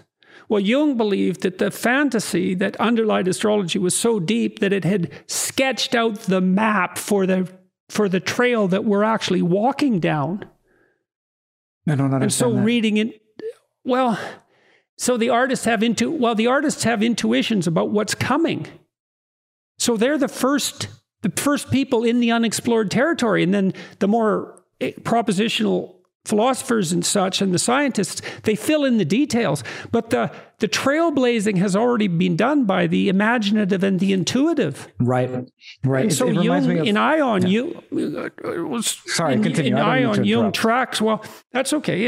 In Ion, Jung tracks the contents of that imagination back several thousand years, and also lays out something like a scheme for the future. So, for example, he believed that, this is so strange, man. He believed that the idea that there were wise men who saw a star that signified Christ's birth was actually a reference to the astrological idea that something new would be born at the dawn of the age of Pisces. Pisces, how does that get to one star? Well, because they were interpreters of the stars. So Pisces is a constellation that's characterized by a fish going in one direction and a fish going in the other. And Jung was very interested in the use of fish symbolism in Christianity. He associated that with the astrological imagination. He also believed that the 2,000-year period from Christ's birth roughly to now was characterized by two ions, one which was explicitly Christian, that's the fish moving in one direction, and the other, which led to the development of empirical science, was an antithesis. And that had been foreshadowed by this symbolism, which was part of the intuitive discovery of that which was yet to come. And that's only part of the argument. And it's an unbelievably profound book, and it's terrifying once you understand what he's talking about. And I've never seen anyone criticize it who actually understood it. Almost all the criticisms I've seen of Jung and his thinking, it's like, no, you're not hitting the target there, buddy. He's asking questions that you don't even know need to be asked. So you're not in the ball game. So yeah. In any case, the more scientific minded people. Yeah, well, the more propositionally minded people. See, Jung had a problem with the propositional universe. He said, yeah, well, there's a gap between what we know and the unknown per se. Well, what fills that gap? Well, dreams, the imagination, imagery. It's at the boundary of propositional thought, and it's between us and what we absolutely don't know. And the visionary artists operate in the domain of imagination and pave the path for the propositional types. And think about the relationship, say, between Dostoevsky and Nietzsche. Nietzsche was much more propositional than Dostoevsky, but Dostoevsky fundamentally is deeper. Now, he's not as clear, right? That's the trade-off. Everything in Nietzsche is in Dostoevsky, and more is in Dostoevsky. And Nietzsche himself knew that. I mean, he was no piker when it came to appreciation, let's say, of works of the imagination. But that's a good way of thinking. And then you see this too. I saw this great lecture by Jonathan Pajot, which I'm going to put up on my YouTube channel, where he spent about 20 minutes explaining the meaning of an Orthodox icon that showed a serpent. I don't want to get into it, it's too complicated, but there's so much in that image, you just can't believe it. And you think, well, how did it all get there? And it's akin to the question you asked about the mathematician. It's like, who has plumbed the depths of the human soul? No one. Where do these ideas come from? Well, they appear in my head. You think that's an explanation? The ideas appear in where in your head exactly? What do you mean by your head? Do you mean physically? Like, what do you mean? Well, you don't know what you mean. And God only knows where ideas come from. And to think that they just spring fully formed out of the void without a huge developmental history is naive in the extreme. Yeah. It's like, who built the Sistine Chapel? Was it Michelangelo? Not who painted. And well, in some sense, yes, but also he came from a myriad of people before him. And not only that, but the Bible, and also thousands and thousands of years before. To me, these scientists who I'm not trying to demean scientists in any way. I mean, the rationally atheistic-minded scientists, and I'm strawmanning them when I'm saying that. So let me just pick someone, Krauss. So Krauss, to pick on Krauss. Krauss looks at phenomena in an extremely depthless manner. Now, obviously he doesn't. But what I mean is, it's almost like someone who's at the top of the trees and they're so far up that they don't realize that there's roots beneath them, that they've forgotten that there's roots and they think that they don't need it. They dislike what doesn't make sense. Part of this. That's right. That's exactly. That's part of this. See, Krauss is a great physicist but there's a lot of what he does that he regards as self-evident and is never questioned. And it's sort of a precondition for what he does as a physicist, because, if you're a physicist, you're off doing physics. You're not questioning your presumptions, except maybe in the domain of physics. But a lot of what he regards as self-evident just simply isn't self-evident. It's not. And that's a real problem when it comes to discussions about what's real. And you brought up a couple of issues earlier that are really worth returning to. One issue is, what is the one that unites the many? And you might say, well, we don't need one that unites the many. We can have a diverse range of values, let's say. Well, then you have the problem of conflict, confusion, and anxiety, plus hopelessness, because you don't really have a goal.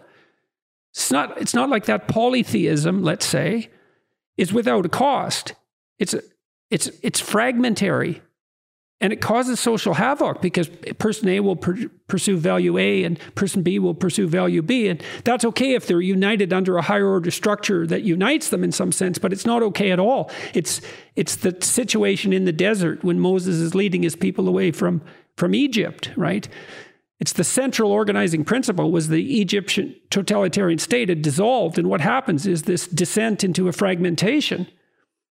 And that's extremely dangerous. It's not the promised land, that's for sure.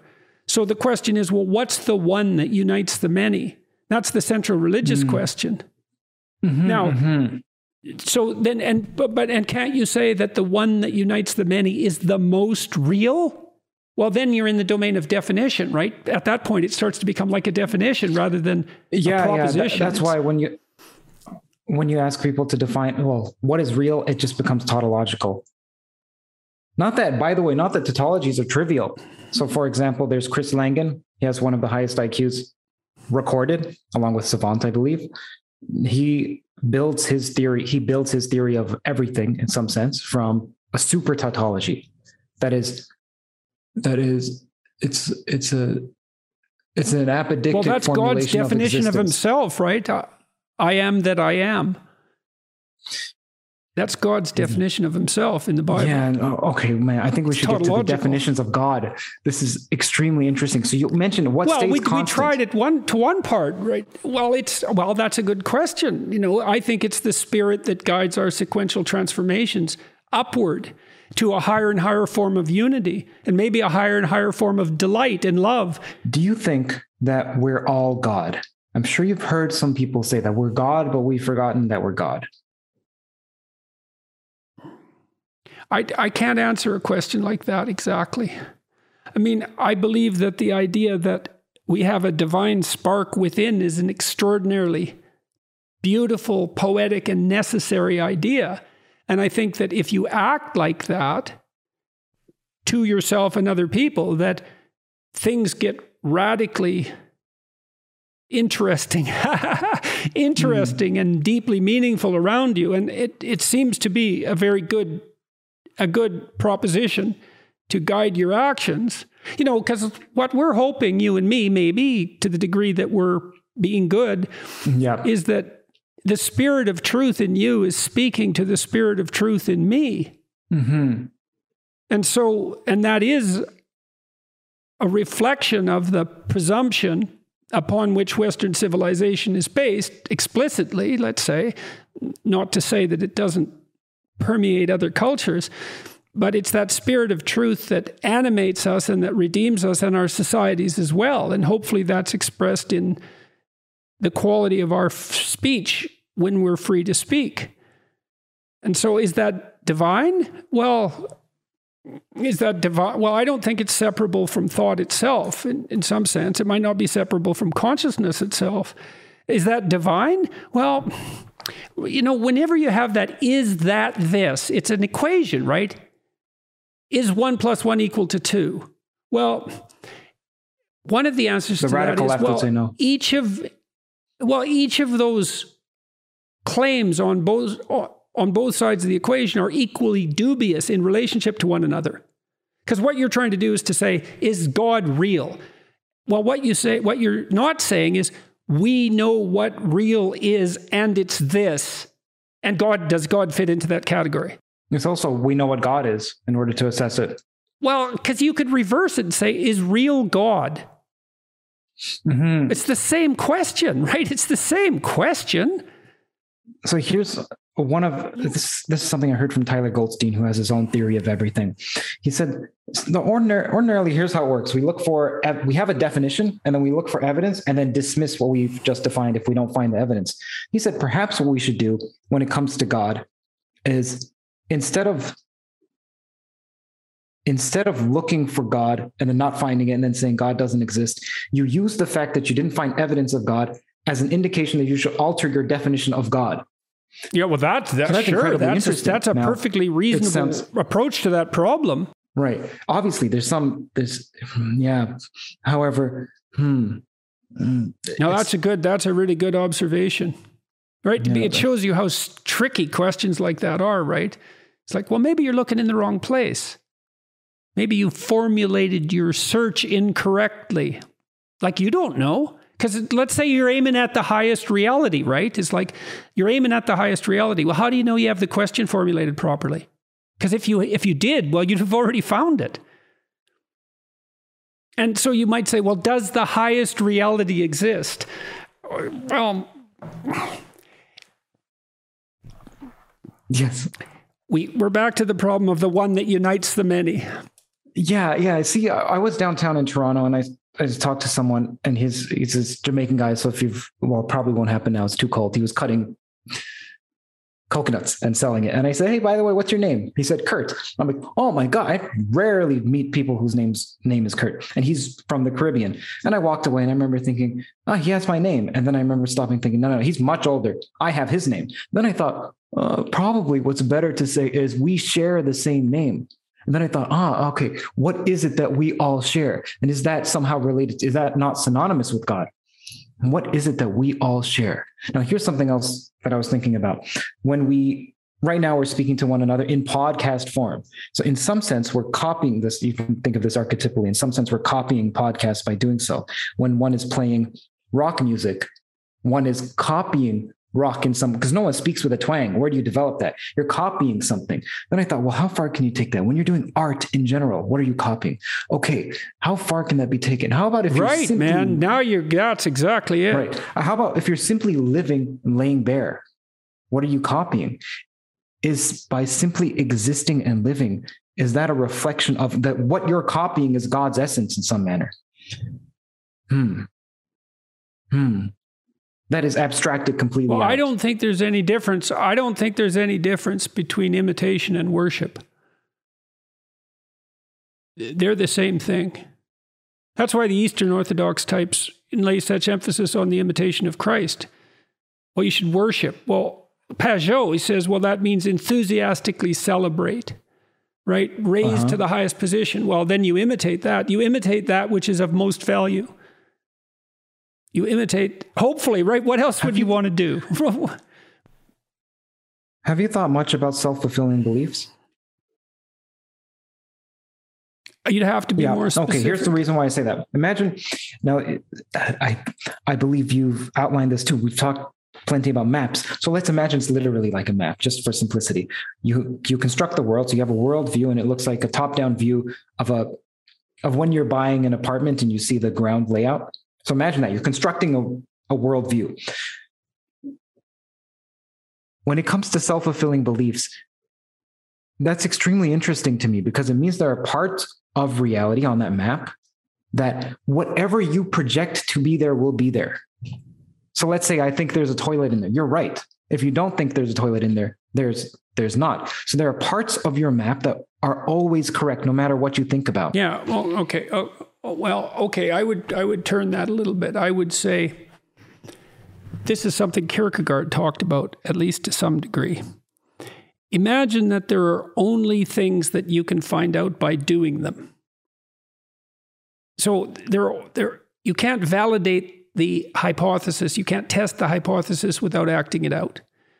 So let's say you decide that you're going to tell the truth. Well, what evidence is there that you should do that?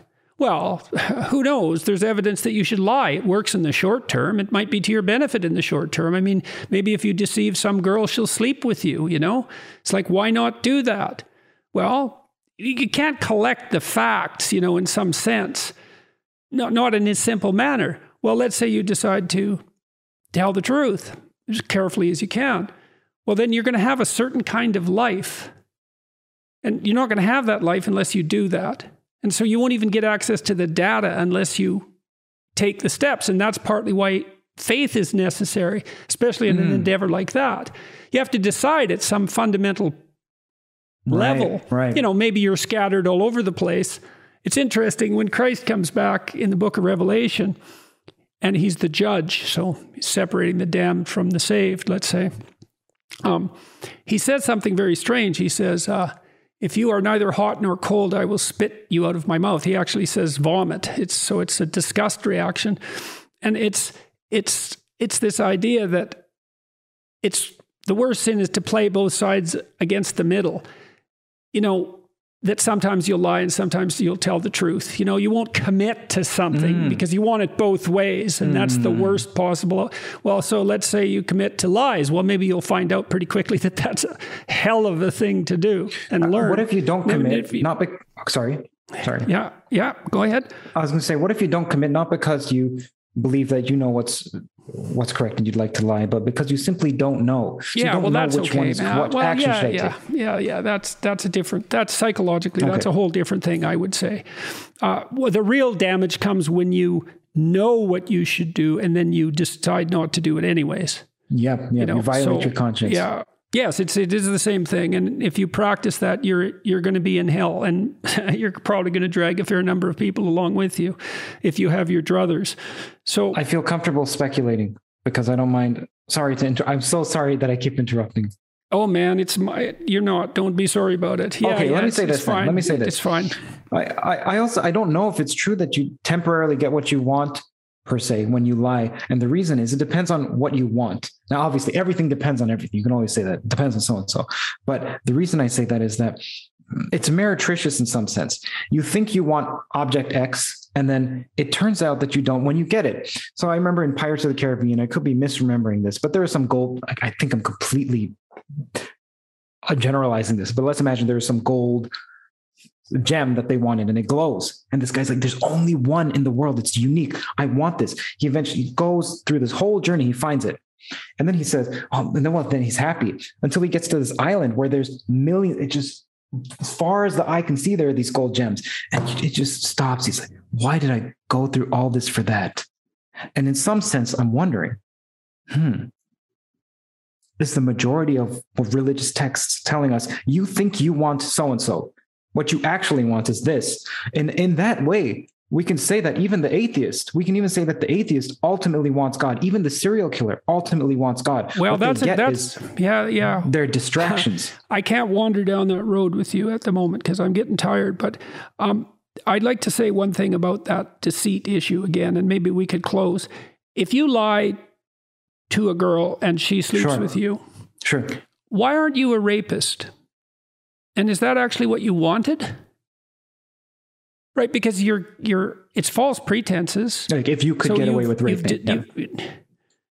Yeah, well, so then all of a sudden you don't have, well, maybe what you want in your soul of souls is, this sexual encounter you'd have in paradise. You want love, you want companionship, you want a maternal embrace, you want eroticism, you want deep personal contact, you want eye-to-eye communication. That's all part of this fantasy, Then you deceive to get it, and then you get it. Well, no, you don't, because you're a deceitful rapist. And so what do you get? Well, you get the corruption of your soul and the contamination of the thing that you want and need most desperately, and that the entire human endeavor depends upon. And that's probably a good place to close. It was really good talking to you, man. Yeah, it was great talking to you. Now, man, I wanted to talk about free will. I'm going to your film. Sure. Okay, I wanted to. Or maybe we did. Next point. You know what I mean? Yes, right, exactly.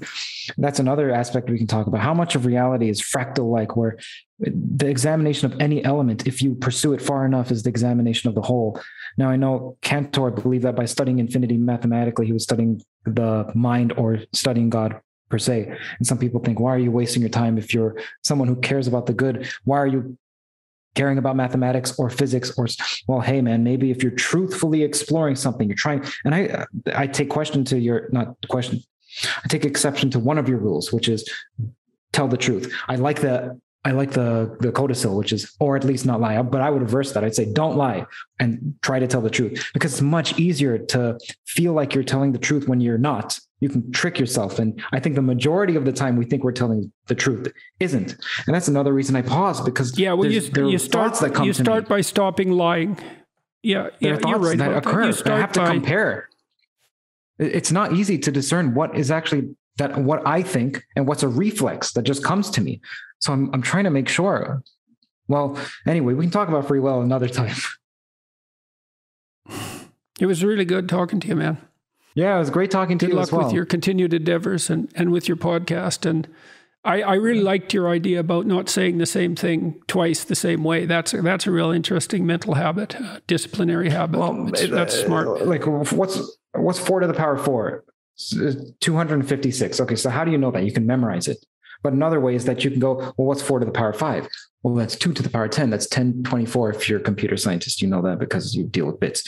And then you can say, well, what's 4 to the power 364? So you can bound it from each side, 4 to the power 3, 4 to the power 5, and then you get a better understanding of what it means to be 4 to the power 4. So the more, even if it's slight alterations of saying the same phenomenon, of trying to describe the same phenomenon, you get a better understanding of it.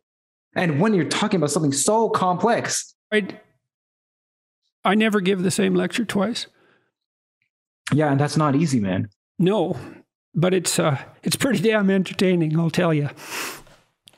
Yeah. So before we go, I'm curious, why is it that you do these podcasts? What are you trying to accomplish with them? So one is obviously you're trying to learn, and obviously you've attained some level of fame and wealth. So it's not as if you want more. Perhaps you do. I mean, we can't discount selfish motivations, but what is the reason that you hope the good reason in you is?